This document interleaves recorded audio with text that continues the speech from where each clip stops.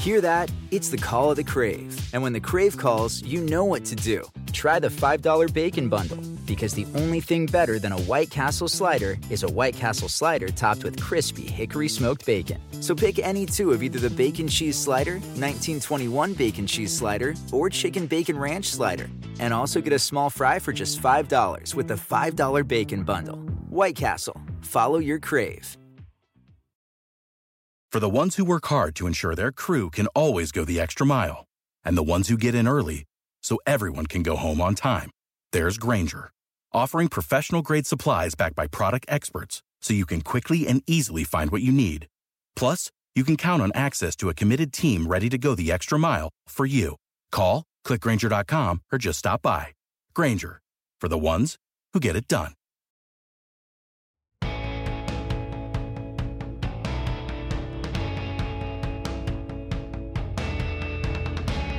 Welcome to the Peter King Podcast. Well, it's another year of the Peter King Podcast, another regular season. And aren't you just a little bit surprised we got here? Come on, admit it.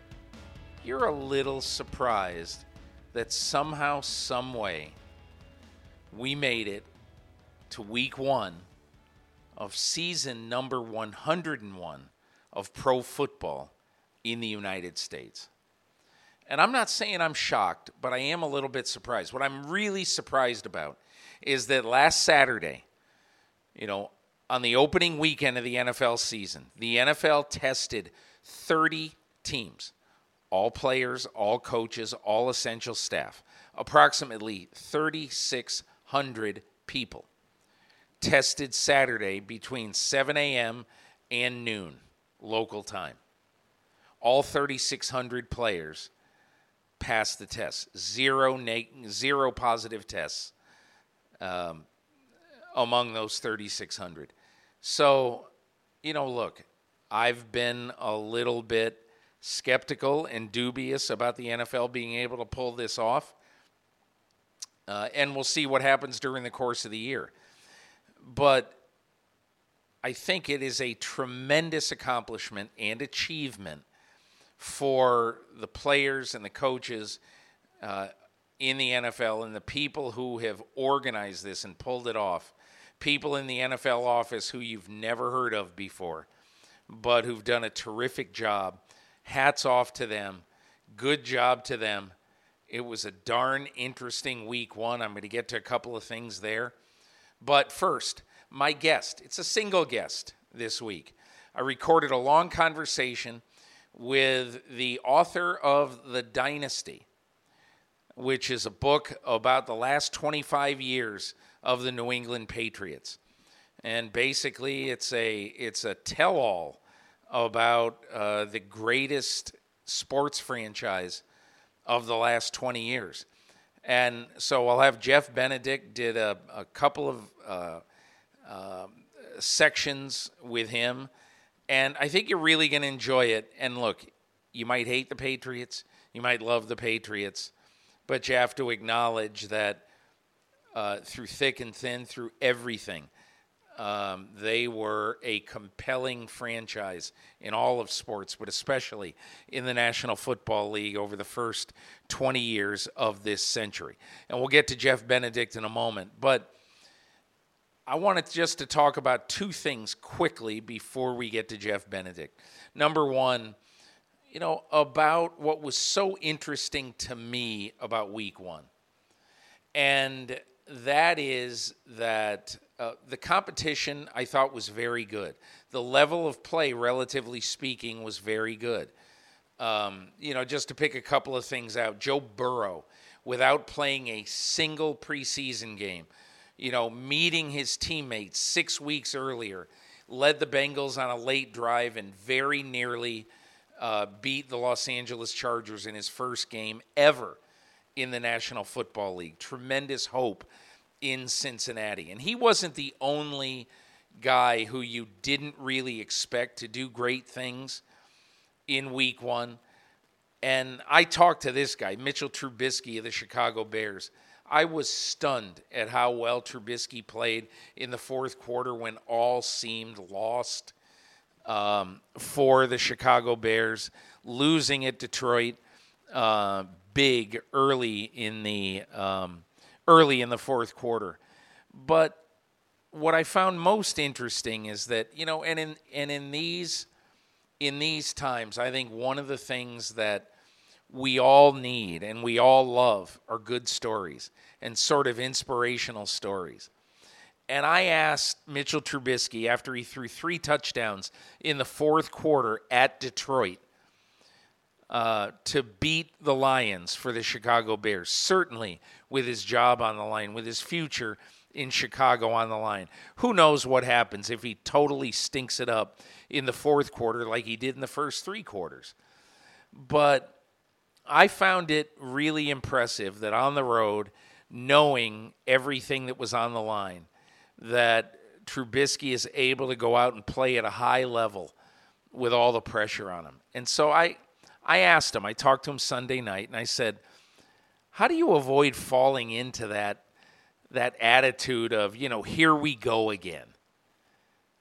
Because obviously, if you know anything about football, in the press, with the fans, everything, he's just gotten the crap beat out of him for the last 3 years since he was picked in the 2017 draft earlier than Patrick Mahomes and Deshaun Watson.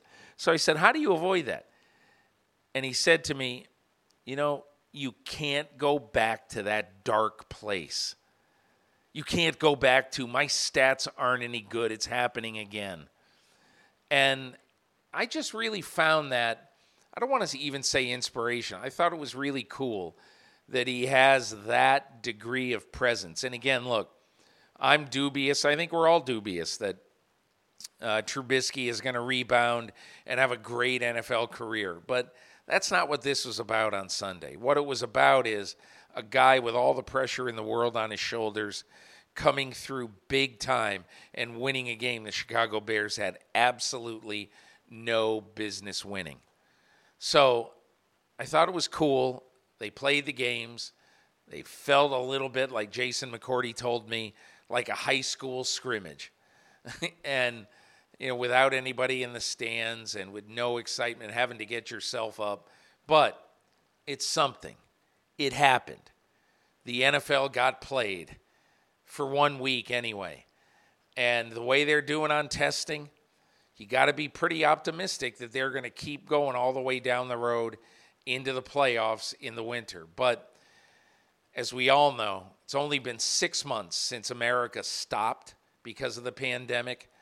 And the NFL has to make it 5 more months to get a full season done. So we just simply do not know what's going to happen. And that's why you're really going to have to stay tuned every week to the Peter King podcast, because I'm going to tell you what's going to happen.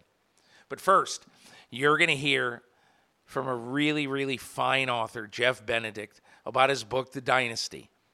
We're going to get into a lot of different topics now, so let's start with Jeff Benedict. So happy to be joined this week on the podcast by Jeff Benedict, who's got a new book out. It's called The Dynasty. I'm going to hold it up for you. You can even see it. See, you could order it here. Come on over here. There it is. Here. There it is. You can order this at bookshop.org or Amazon or Barnes & Noble, anywhere. But I'm going to tell you, Jeff reached out to me in the spring and wanted to know if I would be interested in writing a blurb about the book. He sent me some early galleys for it. And the original reporting in this book is so great. It really, really is good. I'm going to introduce Jeff here in a moment, but the reporting in it is so interesting. Going way back into the life and times of Robert Kraft and all that, but more impressive to me because I know what it's like to report on the New England Patriots in this day and age of a jillion reporters covering the greatest team in team sports in this century. I know what it's like to cover that team. And I know what it's like to try to get something original. It's not easy. But Jeff Benedict is going to be here and talk to us about a few things he was able to unearth And so usually I have two guests on the podcast, but this week I really want to dive deep into some of the things that Jeff Benedict got on the Patriots, so that not only it will motivate you immediately to go out and buy the book and make Jeff Benedict a rich man, but it will also basically educate you on some of particularly the roots of the New England Patriots and why they became so great under Bill Belichick, Robert Kraft, and Tom Brady, obviously. But anyway, Jeff, welcome to the podcast. Thanks so much for joining me. Peter, it's great to be here. Thanks for having me. So I thought that one of the things that I would like to do, and I'm going to do it in a couple of minutes, is I really would like to have you read a little excerpt of this book. It's actually going to be the prologue of the book you're going to read, which has so much to do with what came after it, you know, in the Patriots world back in 2001. But before we do that, just give me an idea. How long does it take a person to write the definitive tome about, you know, the greatest team in team sports in the last generation? Well, it should have taken longer, meaning I would have liked to have had more time, Peter. But so in a better case scenario, I would say three years at least. I did this in 2, meaning from start to finish. Yeah, actually a little less than 2, which is way too fast for my liking. But I really only had 12 months to write. And I had, so I started reporting in July of 2018. I started writing in the spring of 2019, and I finished writing in the spring of 2020 this year. So it's the longest book I've ever written. Tiger Woods was the longest. This is longer, and it's more hefty. So it was a sprint. There were times, Peter, when I was writing it where I felt like I was going so slow, and I was very concerned that I was never going to make the deadline. It wasn't until after I finished. I'm one of those guys, I don't know about you, Peter, but when I write books, I write down at the end of every day how many words I wrote that day. So I track it for the whole time. At the end of the process, I can go back and look. And when I did that, that's when I discovered I'd actually written faster than I'd ever written before. But it didn't feel that way when I was doing it.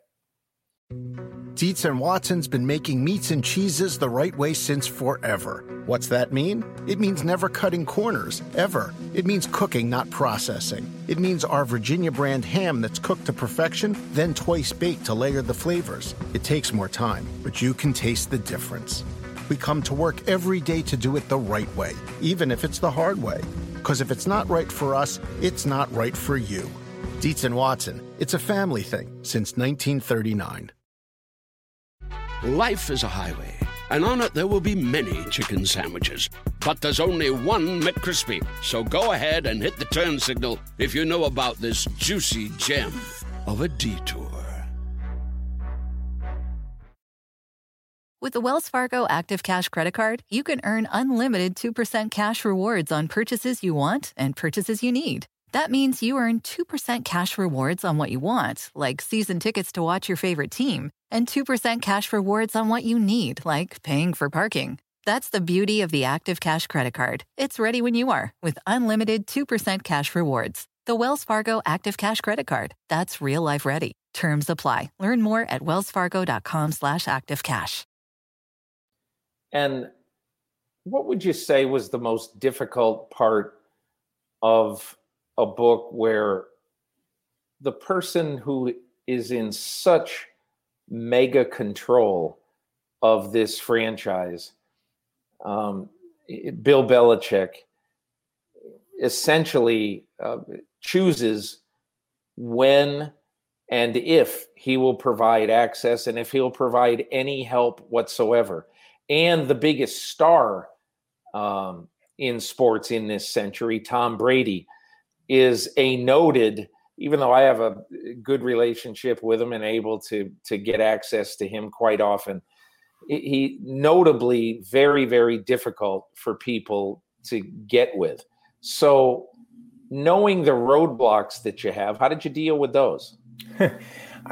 I think one of the advantages that I had, which I didn't recognize as an advantage at the time, I didn't appreciate this until the end, but I didn't know anything. I didn't know any of these guys that I was writing about. I've never covered this team. I've never covered the Patriots. I'm not a football writer per se. I'd never even been to a single press conference that the Patriots have hosted in 25 years. In fact, I've never watched a game from the press box. So when I came into it, there's a certain naivete to it that is beneficial. Like, oh, I'll handle it. It just that I didn't really think about the things you just mentioned wasn't on my mind. What I was thinking about is what can I bring that's fresh? What's the new lens to look through to tell this huge story, parts of which have been written about over and over and over again? Right. Nobody wants to read a book where they feel like they know everything they just read. So what I was really stressed out about and focused on, hyper-focused, was finding a lens that would be unique and new. And one of the things that sort of set me on a path, Peter, was I had looked back at Sports Illustrated some years ago, had put together a list called the 100 Greatest Sports Books of All Time. And I looked at every title on that list. And one of the things that intrigued me was not one of them had anything to do with an owner of a sports team. There were lots of coaches and great players and things like that, but never an owner. And so my starting point was to go to the owner. I mean, that was my sort of entry point, was writing a letter to Robert Kraft, who's a total stranger to me, and I'm a total stranger to him. But I wanted to come at this from sort of a top-down approach. So it's top-down, inside out. That's how I was looking at it. And I wanted to start with the owner because I just assumed that there would be a lot of interesting information there, a lot of ground that hadn't been mined before. So before I even got to Brady and Belichick, I was really thinking about ownership and taking it from that tact. What was your experience, if at all, with Bill Belichick during the research of this book? So for the first year of this project, Peter, I did a tremendous amount of observation. In other words, I'm not saying I wasn't doing interviews. I was, but I spent a lot of time watching. I was watching the team from as close up as possible, whether it was on the sidelines at games, on game day, in the owner's box, in the locker room after the game. In none of those situations would I ever ask questions. I was always just watching, listening, feeling, trying to take in everything that I could. At the same time, away from the stadium, I was conducting interviews with people. And eventually, I started to get a sense of who I wanted to interview and which characters I really wanted to focus on. That's when I identified, for instance, someone like Drew Bledsoe, who I thought was just a hugely important character in the story of the dynasty. That doesn't seem obvious up front because he's not there for the dynasty years, but he's so important to why there is a dynasty and the way he carried himself. So I was basically looking at people that I wanted to really build narrative around. Belichick and Brady from the beginning were so obvious because their roles are so monumental. I never had to think much about that. But eventually I got to the point, where I was saying, okay, I want to interview Jonathan Kraft, someone who doesn't generally talk to the media, and I thought would be another tremendous character of importance in the story. Other people that were just involved in building it. And eventually, of course, I did get to Tom and to Bill, and with the questions that I wanted to ask them. And, in both cases, just sort of putting some questions in front of them in advance for what I wanted to cover. Because from the beginning, for me, Peter, this was never a gotcha story. I was very transparent about where I wanted to go and what I wanted to cover.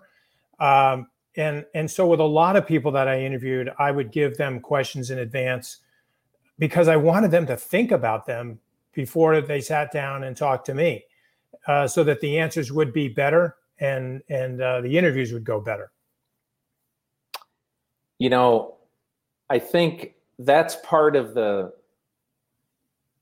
I often think as a writer, I'll tell you a very quick story. I was just on my training camp trip, and I often think as a writer, it's really, really valuable to have someone who sees things with a new set of eyes. And so I was recently in Tampa with Tom Brady there with the Bucks, and I had a young producer / videographer from NBC named Annie Koblitz with me. And Annie Koblitz just had her camera out during the portion of practice where you could shoot practice as a videographer. And she had her camera out for about 45 minutes, and she solely focused on Tom Brady. And at the end of the day, she says, man, that was really interesting, man. Tom Brady loves football and all that. So I just got this idea. This 29-year-old woman who obviously knows who Tom Brady is, but doesn't know Tom Brady, just has this observation, man, Tom Brady loves football. So I asked her, I said, tonight when we finish and kind of go back to the hotel, let's meet, sort of in the lobby and bring your stuff. And I want to see all of your tape from the day. And she captured a moment just because she's curious, and she captured a moment that I ended up writing almost, I'm not saying my whole column on, right, but she captured a moment of Tom Brady in about maybe a 35-second clip, throwing a pass to tight end O.J. Howard, and O.J. Howard doing something wrong in the execution of the pass route. And Brady goes out and he yells, juice, juice, keep your shoulders square, juice. And then he starts going like this, meaning, run faster and all that. And so obviously I wanted to know what that meant. Right. I had already had my time talking to Brady. I wasn't going to get him again, but I got the PR guy to get me O.J. Howard, and he explained exactly what happened. And he said, Tom's been doing this the whole camp. He's been coaching me every day. And you could see out there that Tom Brady was coaching everybody. Yeah. And it was such an interesting thing. And I guess my point is, I'm not positive I would have focused on that as significantly as I did if someone who probably has seen 20 training camp practices in her life, you know, and I've seen 2,000, right. She's seeing Tom Brady like for the first time, relatively speaking.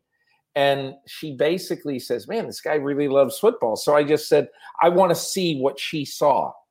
It allowed me to do that. And I think that's one of the things about your book that I really love.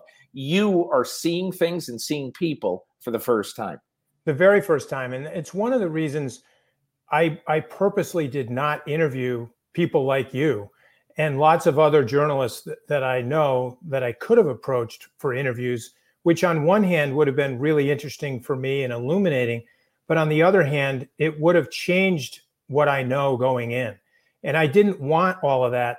It's one thing to read all your stories or read Michael Holley's books or whatever, but it's another thing to have a journalist sort of feeding information into your brain that then starts to skew your approach as you go in.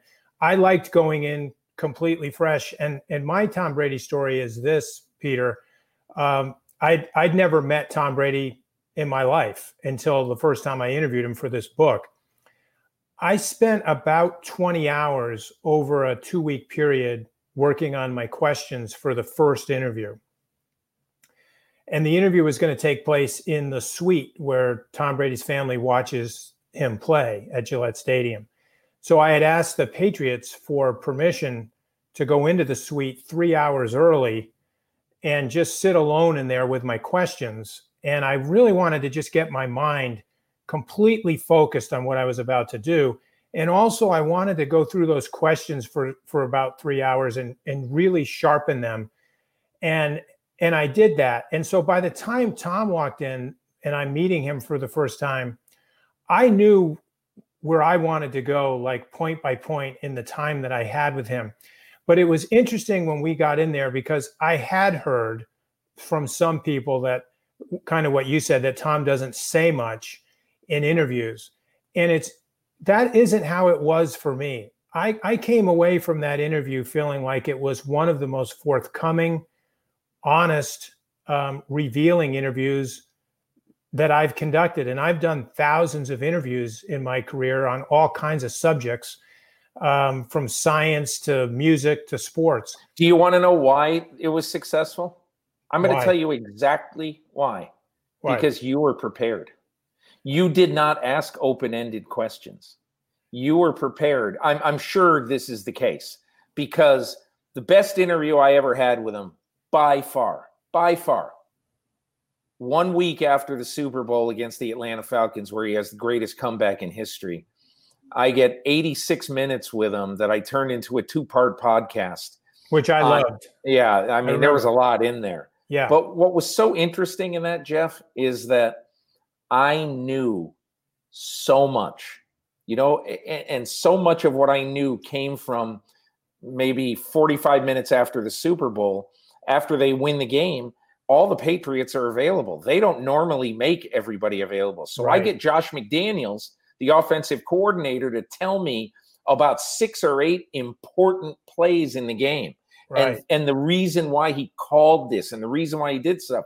So I knew stuff that I had in my hip pocket that I could ask Brady specific questions. Yeah. About why did you go to Malcolm Mitchell so much? Malcolm Mitchell only played 1 year in the NFL. Yeah. Why do you go to Chris Hogan so much? Right. I mean, the key guys for him down the stretch of this game were Chris Hogan and Malcolm Mitchell. Yeah. It's amazing. But knowing why he did those things and having the meat of the story before you go in there, he was unbelievably good about all of it. And I bet that's the way you were too.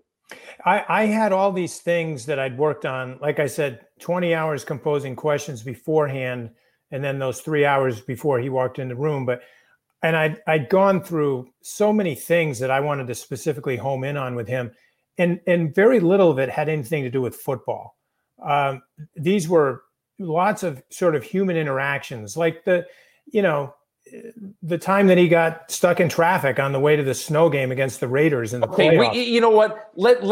You need to talk about this right now, because this nobody knew. This is the coolest story about the snow globe game, the Adam Vinatieri kicking the field goal, the Charles Woodson, strip, and that wasn't a strip. But explain what happened that day on a snowy day in Massachusetts. So I'm always looking for characters that you'd never expect to be in a story, and this was a perfect anecdote for that. That day didn't start out snowy in Foxborough. It was actually a nice balmy day in New England. It didn't start snowing until just a few hours before the game. At the time, Brady lived very close to the stadium, and he was driving himself to the game in his Jeep. I mean, he's basically a kid from California at this point. He's in what is like his rookie year. It's his second year, but it's first year playing. And, he comes out of the house with his bag and hops in his Jeep, almost carefree, and it's going to make the quick jaunt over to the stadium. And he starts driving, and it starts snowing. And as he got down close to Route 1 that goes into the stadium, it's a parking lot, and much worse than normal, and the snow is picking up fast. And to make a long story short, he ends up basically blockaded in traffic. There's no direction for him to go where it's clear. And he's realizing, I'm never going to make it to the stadium in time for Belichick's 3-hour mandatory be there early deadline. Yeah. What to do? And to me, this was great. He reaches for the phone and calls head of security, a guy who used to be a state trooper and is now working security for the Patriots. And he calls him on the phone and he tells him, I'm stuck. I need help. And this guy basically Frank Mendes. Frank Mendes has the moment of his life. He gets to get Tom Brady to the game. And he's like, where are you? And what are you driving? Basic cop questions. And Tom tells him where he is. And he says, I'm in my yellow Jeep. And Mendez basically says, I'll take it from here. Within minutes, there's a state trooper coming, snaking his way through, lights on, gets to Tom and basically says, follow me. Tom pulls out, gets behind him, and the traffic is parting as the guy is leading him to the stadium. There's other players that are in that traffic jam. They see Brady's yellow Jeep behind the state trooper. They get in line behind Tom. And pretty soon you've got this small parade of cars that are Patriots players being led to the stadium by a trooper, but they're really following Tom. And, the fans love it because they figure out who this is and they're honking and yelling. It's a great moment. And to me, it was like it's a foreshadowing of Tom's leadership. In other words, players were following him before he was the superstar that he became. He had these qualities of it's why he's such a great quarterback under pressure. He's so great with the audible. He can look at situations, and when the game isn't presenting the situation you thought you were going to encounter, he has a way to fix it. And this traffic moment in the weather was perfect for that. And he gets there just in the nick of time. And to me, it was just like sort of at the end of the Super Bowl against the Rams, where he kills the clock with 4 seconds to go. And when he does it to set up the Vinatieri kick, he doesn't do it with a lot of energy and stress. He very calmly spikes the ball, and almost like a yo-yo, the ball comes back up to his hand. He catches it, and then he gently hands it to the official. And, and Robert Kraft's up in the owner's box watching this going, who does that? It's almost like he doesn't have a pulse. And I think that's why I love that traffic scene trying to get to the stadium. It tells us a lot about the guy who's about to take the controls for 20 years. Jeff Benedict, I asked you when we were preparing to record this, I said I really would like to have you read an excerpt from your book. And I said, you pick it. You pick something you think is significant that will really give our listeners and your potential readers a good view into what you found, what you discovered during the course of this book. And you didn't choose something deep in this 600-page tome. You chose something very early in it. You chose the prologue. Yeah. So I'm going to ask you just to read the prologue of this book. When you finish, we'll take a short break, and then we will come back and I'll ask you some very specific questions in the second half of our podcast. But describe, if you can, what you're about to read, and then please read it. Peter, for me, and I think for most writers, the two most important decisions you make in terms of designing your narrative is how are you going to start and how are you going to end? And it's not much different than movies and songs. You've got to hit the opening note just right, and you got to leave it just right at the end. And this story that I'm about to read, I knew a year before I wrote this that this was going to be my open. I didn't know the ending until I got to the end, but I knew the beginning way before I started writing, because the first time I interviewed Drew Bledsoe, this came up, and then I was able to talk to the other principals in this scene. And to me, it was just the perfect way to start the Dynasty. So this is the prologue. Wearing a surgical mask, a gown, and latex gloves, Dr. David Berger stood over Drew Bledsoe and made a careful incision in his chest. It was the evening of Sunday, September 23rd, 2001, and high-intensity ceiling lights in a trauma bay at Massachusetts General Hospital illuminated the 37-year-old surgeon's steady hands. Bledsoe, the starting quarterback for the New England Patriots, had an oxygen cannula in his nose and IV fluids flowing into his veins to resuscitate him. The 29-year-old had lost over a third of his blood through a partially severed artery that was pulsing into his chest cavity and preventing his left lung from expanding. Berger needed to get the internal bleeding under control, or Boston's most famous athlete would die. But first, he had to remove the blood from Bledsoe's chest. Inserting a slim tube in the incision, Berger gingerly snaked it under Bledsoe's skin, over a rib, and into the space between the lung and the chest wall, where the blood was pooling. Within moments, blood began flowing from Bledsoe's chest through the tube into a machine, equipped with filters that removed clots and other impurities. The machine then retransfused the clean blood back into Bledsoe through a second tube that flowed into one of his veins. As soon as Bledsoe's lungs started working again, Berger turned his attention to the sheared artery. When a patient loses 1.5 liters of blood, standard medical protocol calls for surgery to stop the bleeding. But Bledsoe wasn't a standard patient. He was the most talented quarterback in team history and had just signed a 10-year, $103 million contract that made him the highest paid player in the National Football League. Reluctant to operate, Berger talked to Bledsoe and his wife Maura together. The injury, he explained, was to Drew's left chest. When a right-handed thrower like Drew brought the ball back, cocked his arm, and then extended it forward, he was rotating around on his left chest, using all of those muscles to generate the torque to throw. I will have to cut at least some of those muscles, Berger told Drew. Then Berger turned to Maura. The procedure could potentially end his football career, he told her. Bledsoe was adamant that he didn't want surgery. Berger explained that sometimes an artery will stop bleeding on its own, averting the need for surgery. Under the circumstances, Berger recommended keeping the chest tube in and closely monitoring Bledsoe. If the bleeding didn't stop within a few hours, he'd have no choice but to go in.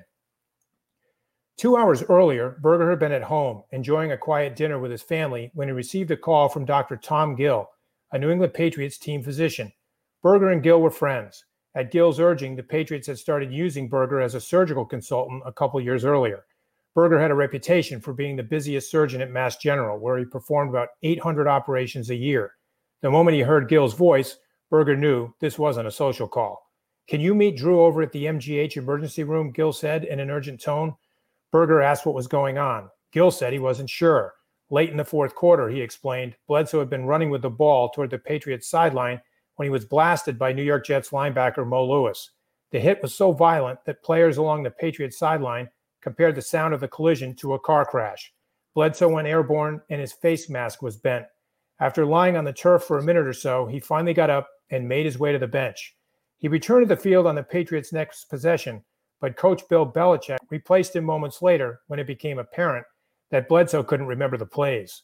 When the game ended, he was taken to the locker room to be examined. X-rays were inconclusive, but his vital signs were troubling. High heart rate, faint pulse, shallow breathing. He was complaining of pain in his left chest and beginning to be short of breath. "I think he has an internal injury," Gill told Berger, wondering aloud if Bledsoe might have ruptured his spleen. Berger knew that Bledsoe was the linchpin of the Patriots team, the face of the franchise. "He's on his way to the hospital?" Berger asked. "We're putting him in the ambulance now," Gill said. "I'll be there." The Patriots' backup quarterback, Tom Brady, used the locker next to Bledsoe's in the team locker room. While changing out of his uniform after the game, Brady watched the medical staff escort Bledsoe from the training room. Brady was 24 and had just begun his second season in the NFL. He'd seen some big hits in college, but nothing like the one Bledsoe had sustained. And the sight of his friend and mentor being placed on a gurney and loaded into the back of an ambulance had him deeply concerned. Brady and Bledsoe were close. Brady often hung out at Bledsoe's home, and Maura frequently cooked him dinner. He felt like he was part of the family. Brady quickly got dressed and drove straight from the stadium to the hospital. It was his first trip to Mass General. Unrecognizable in Boston, he had trouble getting past security at the nurses' station outside the trauma unit. He had to convince the hospital staff that he was Drew Bledsoe's backup. Eventually, he talked his way in and followed signs to the waiting room, where he discovered Maura alone and crying.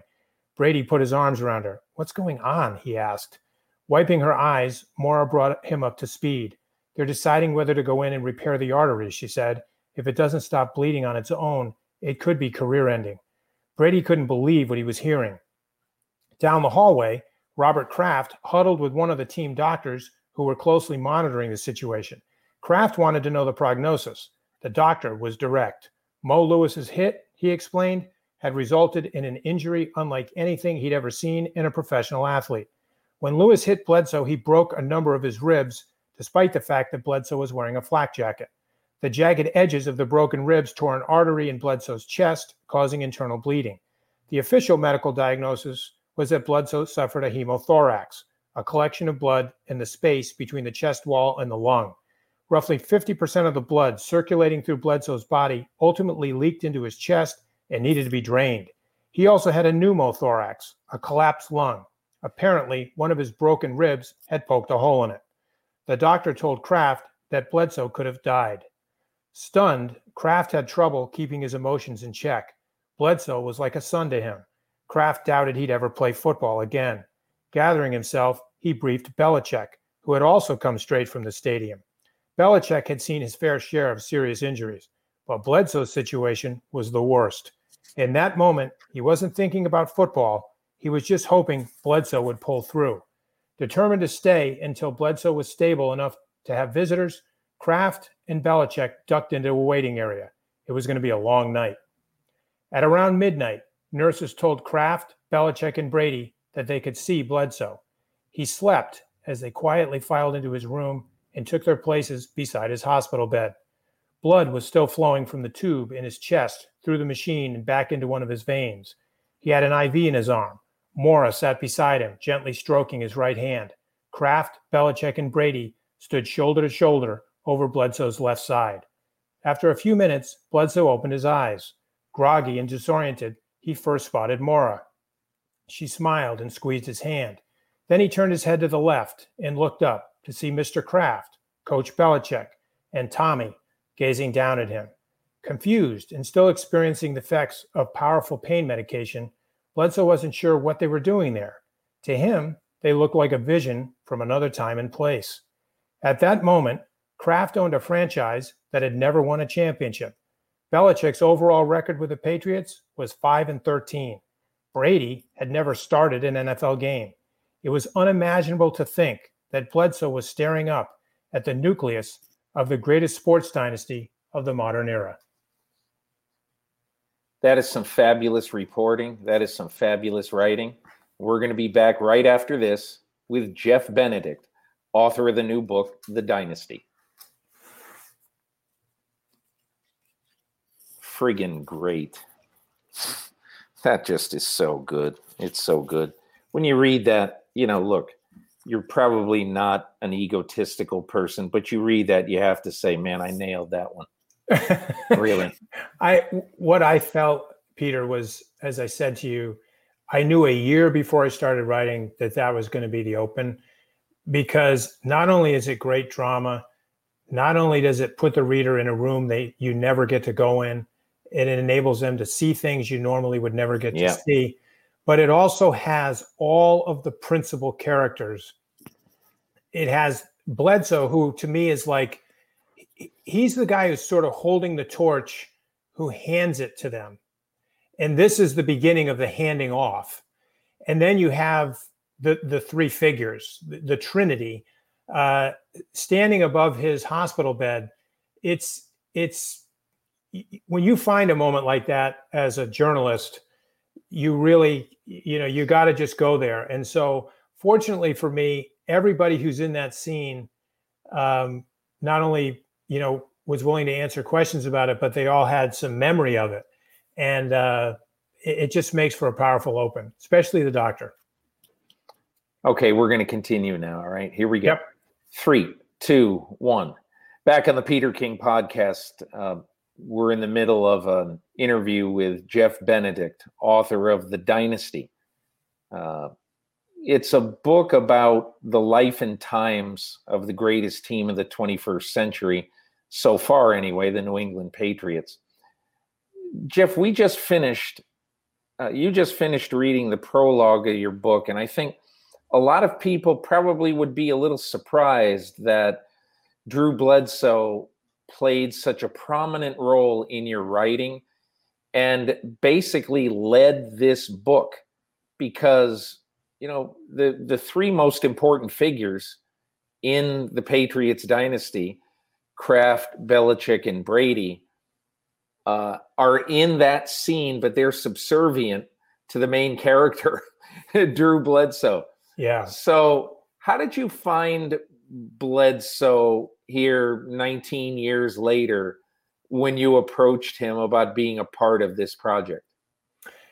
Well, I got to know Drew, I think, quite well working on this book. I even went to Israel with him for a week. He and his wife, Mora, we were part of a trip together there, and I spent a lot of time with them there as well. And I just have to say that I was so impressed with Drew as a human being. I'm not talking about sports right now. I'm talking about character. And what I saw in him as a husband, as a father, as just a man, the more I got to know him, and again, being a novice, all I could think about was the grace and the way that he handled a situation that I think I can't imagine having handled it better and more professionally and more adult-like than he did. New England's really lucky that they got Tom Brady, but they're also really lucky that they had Drew Bledsoe.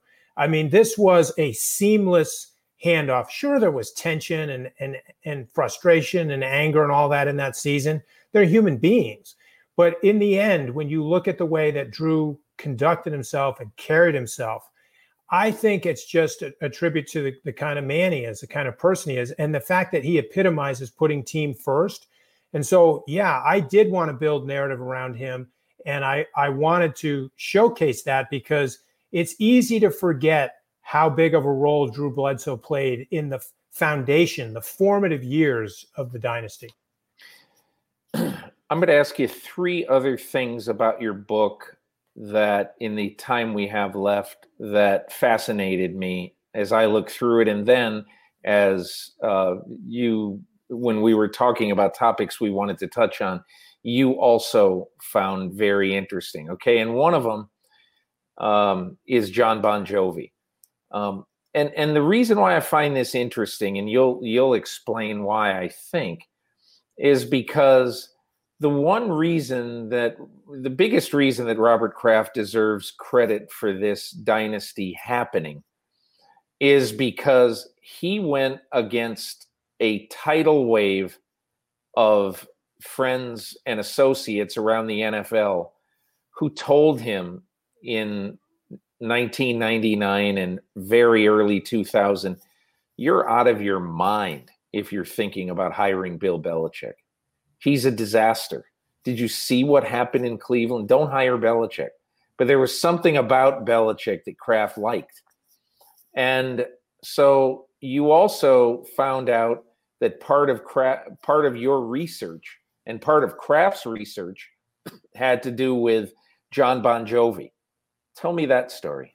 So Peter, I interviewed a lot of people for this book. That whom you would never expect to be in a book about a football team.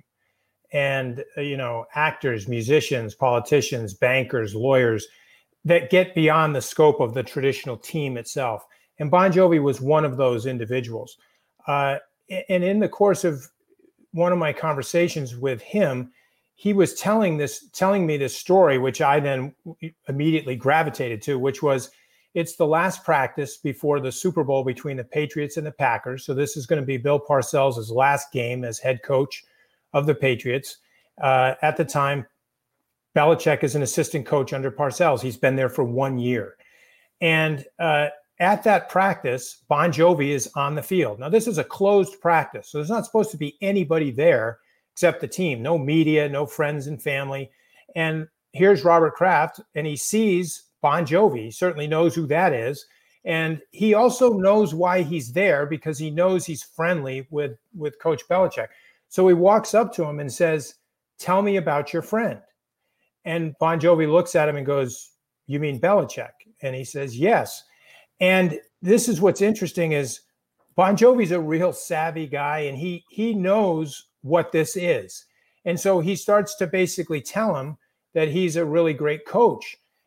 The thing is, Kraft already knows he's a great coach. That's why he goes up to Bon Jovi, because he's been watching him coach for a year. He goes to practice almost every day, and Kraft had noticed how well young players like Lawyer Malloy and Ty Law responded and reacted to this defensive genius. He was a great teacher, a great motivator, a great communicator on the field. He was all the things that Robert Kraft thought would make a terrific head coach. What he doesn't know is what is he like as a man. And so he goes to Bon Jovi because he knows that Bon Jovi is his friend. And so he's not asking him to evaluate him as a coach. He's basically saying, no, tell me about him as a person. And Bon Jovi does that. And he basically gives him a ringing endorsement because he has a genuine friendship with him. I like this story for two reasons, Peter. One is it shows the unconventional way that Robert Kraft does his due diligence. I don't think there's any other owner in the NFL who would have sought out a rock star to get an evaluation of a prospective head coach hire. The other thing I like about this story a lot is it shows a side of Belichick that we never see, because the way this scene ends is he walks back to the team hotel with Bon Jovi and two other people in the rock and roll industry, and the four of them stop and, drink hurricanes on a curb in New Orleans. And if you didn't know it, you'd think Bill Belichick's just one of the band. And I love that sort of insight into Belichick before he becomes the man in New England, which will be 4 years later or 3 years later. So Bon Jovi, who's a great storyteller in his own right, a great songwriter, I keyed into people like Bon Jovi because they're storytellers. They know how to tell you a story that I could then take and weave into this narrative. Why do you believe, even though, look,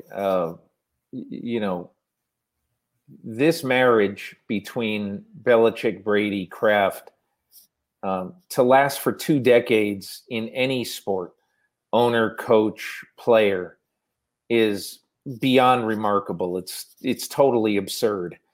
And to win 6 titles, not just concentrated in one time, but basically being separated by 17 years. And I've always thought, and again, this is sort of the optimist in me, people should be glad for the greatness and for the experience of the greatness, rather than to try to dissect why Bill Belichick, who is the ultimate,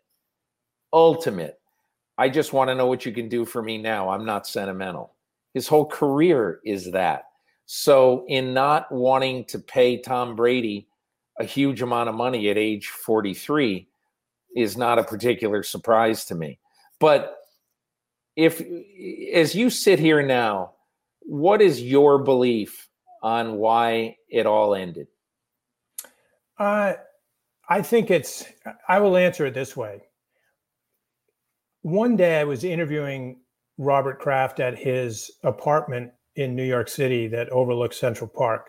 This was actually the first, I've been there more than once, but this was my first time going there. So I was taking in sort of it's an incredible sight. I've been in there. Yeah. Well, then what I'm going to describe to you have seen, but I'm going to just tell you that to answer this question, this moment had a profound impact on me.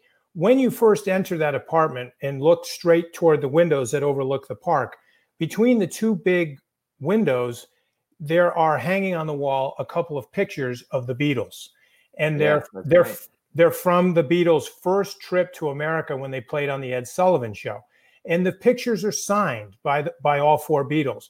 And so I started asking Robert some questions about those pictures. And we started talking about the Beatles, particularly Lennon and McCartney, and how much he loved the Beatles. And I started thinking, at the time, this is when there was all the questions about whether Tom was going to come back and, the relationship between him and Belichick. And it really hit me that for 20 years, but really the last 10 years in particular, Robert Kraft has had 2 of the Beatles on his payroll. He's had John and Paul. And those guys lasted together for less than a decade. They were the greatest rock band in history, but they couldn't stay together for not even 10 years. And then you got Bill and Tom, who for the last 20 years have been the 2 biggest stars, arguably in sports, in team sports. And yet they've shared the same stage that entire time. To me, that is a monumental achievement by the owner. And that's the part that gets lost in this story. It's easy to see Bill's contribution to the dynasty because he wears a headset. He's on the sideline. It's easy to see Tom's contribution because he wears a helmet and he's got the ball in his hands all the time. The owner is invisible. He's invisible at games. You don't see what his role is in the dynamic in this triangle with the with the coach and the quarterback. And I think over the last 10 years, the achievement of keeping them on the same sideline. And then when you compare that to Montana, Walsh, and DeBartolo, Rooney, Knoll, and Bradshaw, and we don't even have to talk about Jerry Jones and Jimmy Johnson and Troy Aikman, because that only lasted like 4 or 5 years. When you start putting that in perspective, that's what's so incredibly unusual here about New England. It's about relationships. It's about Kraft's relationship with Belichick, which is, to me, the best, most efficient owner-coach relationship in sports. And then the very familial relationship, very different, but familial relationship between owner and quarterback, that's father-son. It's arms around each other, kisses on the cheek, expressions of I love you on a normal basis, literally living down the street from each other. It's that kind of those two relationships, the owner and the coach, the owner and the quarterback, that's what's kept it together. Rupert Murdoch said something to me. I interviewed Rupert for the book. I interviewed a lot of people like Rupert Murdoch, not because I wanted to quote them in the book. I don't think Rupert's even in the book. But his interview was so important in terms of educating me about important things. And this story applies. He brought this up and he said, when you look at the Kraft-Belichick relationship and the role of the owner, he said, the best thing you need to know about Robert Kraft is if he had gone into politics, he probably would have gone down in American history as our greatest diplomat ever, except he's used those skills to oversee a football team. That's the difference. It's really good. That's really, really interesting. We're going to end with this.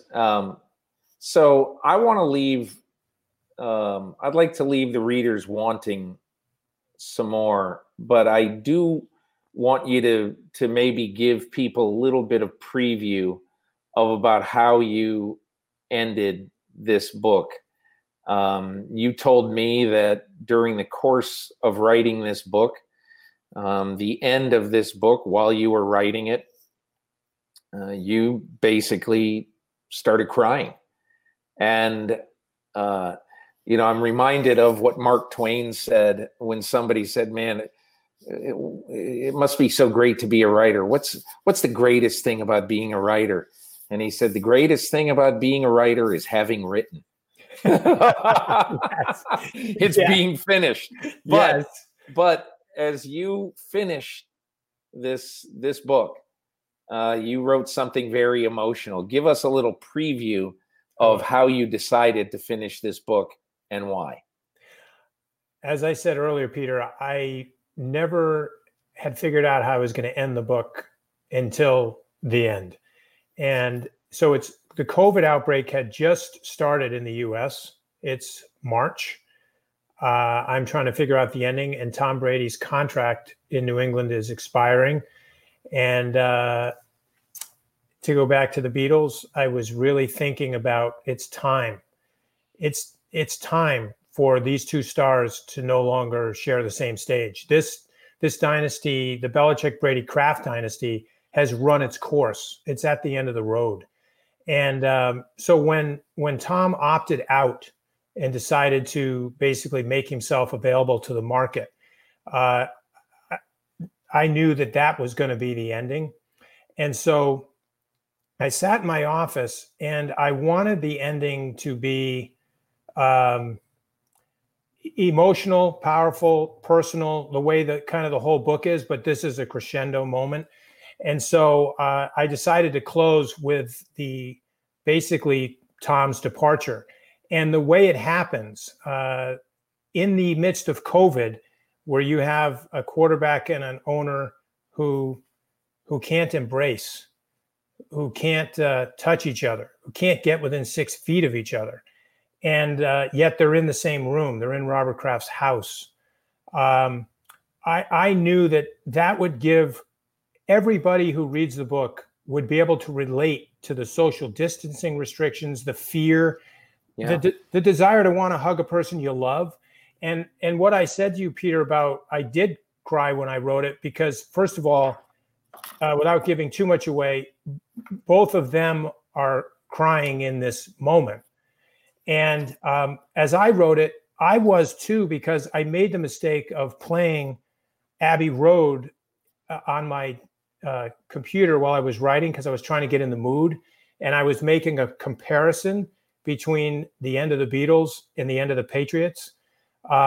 And so I was playing that music because Abbey Road was really the last thing they recorded together at the pinnacle. And I compared that to the Super Bowl victory over the Rams a year earlier. And when they walked off the stage with the hardware, that was really like the Beatles leaving the Abbey Road studio for the last time and walking across the street, that famous shot. So with the music playing and the dialogue that I had between these men, and there's a moment where Belichick enters the scene at the very end. To me, it was all so, it was overwhelming to me. And so as I wrote the final lines, almost like scripted, the music hit the last song on the record, which is The End. And I was sitting there and I found myself getting very emotional and partly overcome by what I just written, but also overcome by myself being at the end. Like, I realized this is the end of it for me too. Like, I've just traveled this journey, this 25-year odyssey, and it took everything out of me to write this, Peter. I was mentally exhausted, physically exhausted. When did you actually finish that? When was that you wrote that? I wrote that May? Probably 4 to 5 weeks after Tom actually left. Yeah. So late April, let's say. Yes. Yeah. And Okay. I remembered it was a Saturday morning and I was alone. You know this, but when you write a book like this, I basically was alone for 2 years. I mean, when I was around the team, I'm not alone, but when I'm writing and thinking, it's people don't appreciate how alone writers are. And I was alone in this office for days, weeks, months, through winter, and so getting to the end of that, I felt like it's one of the reasons that helped me relate in a way to these guys. Because in my mind, Bill Belichick and Tom Brady and Robert Kraft are also alone. They live in a world that forces them to be alone a lot of times. They make lonely decisions. They have to stand up for stuff with their backs against the wall a lot of time when they got no one around them. A quarterback is a lonely job. A head coach is a lonely job, and so is an owner. And so my appreciation for what they go through and in their jobs was only elevated through what I was experiencing trying to write the story. His name is Jeff Benedict. He's written a book, the ultimate book about the Patriots dynasty. It's called The Dynasty. He's written it for Simon & Schuster's Avid Reader Press imprint. Jeff, listen, thank you so much for taking the time. It was very educational, and I really, really enjoyed the book. Thanks so much for writing it. It's a great contribution to football history. Well, coming from you, that means the world. Thank you, Peter. My thanks to Jeff Benedict. A really, really enlightening conversation about his book and about the New England Patriots. Before we get out, let's talk for a second about what you can see and what you can hear for free right now at Peacock, NBC's new streaming service. There's an NBC Sports area of Peacock that I think you'll really enjoy. 12 hours every weekday of all sports programming.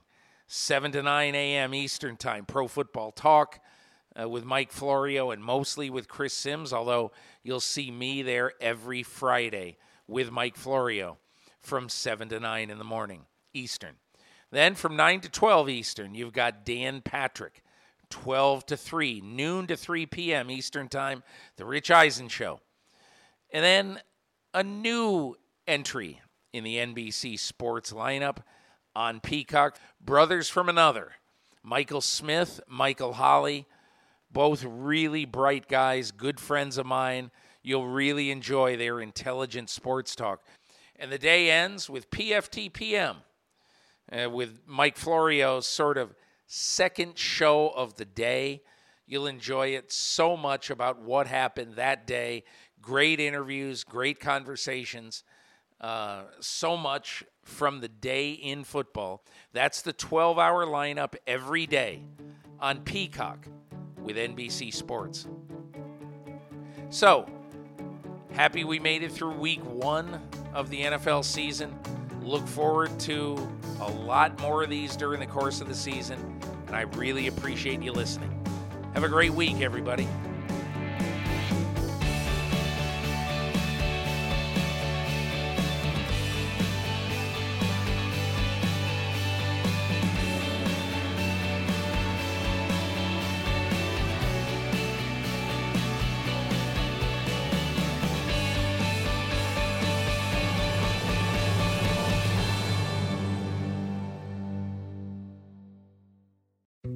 Dietz & Watson's been making meats and cheeses the right way since forever. What's that mean? It means never cutting corners, ever. It means cooking, not processing. It means our Virginia brand ham that's cooked to perfection, then twice baked to layer the flavors. It takes more time, but you can taste the difference. We come to work every day to do it the right way, even if it's the hard way. Because if it's not right for us, it's not right for you. Dietz & Watson, it's a family thing since 1939. Life is a highway, and on it there will be many chicken sandwiches. But there's only one McCrispy. So go ahead and hit the turn signal if you know about this juicy gem of a detour.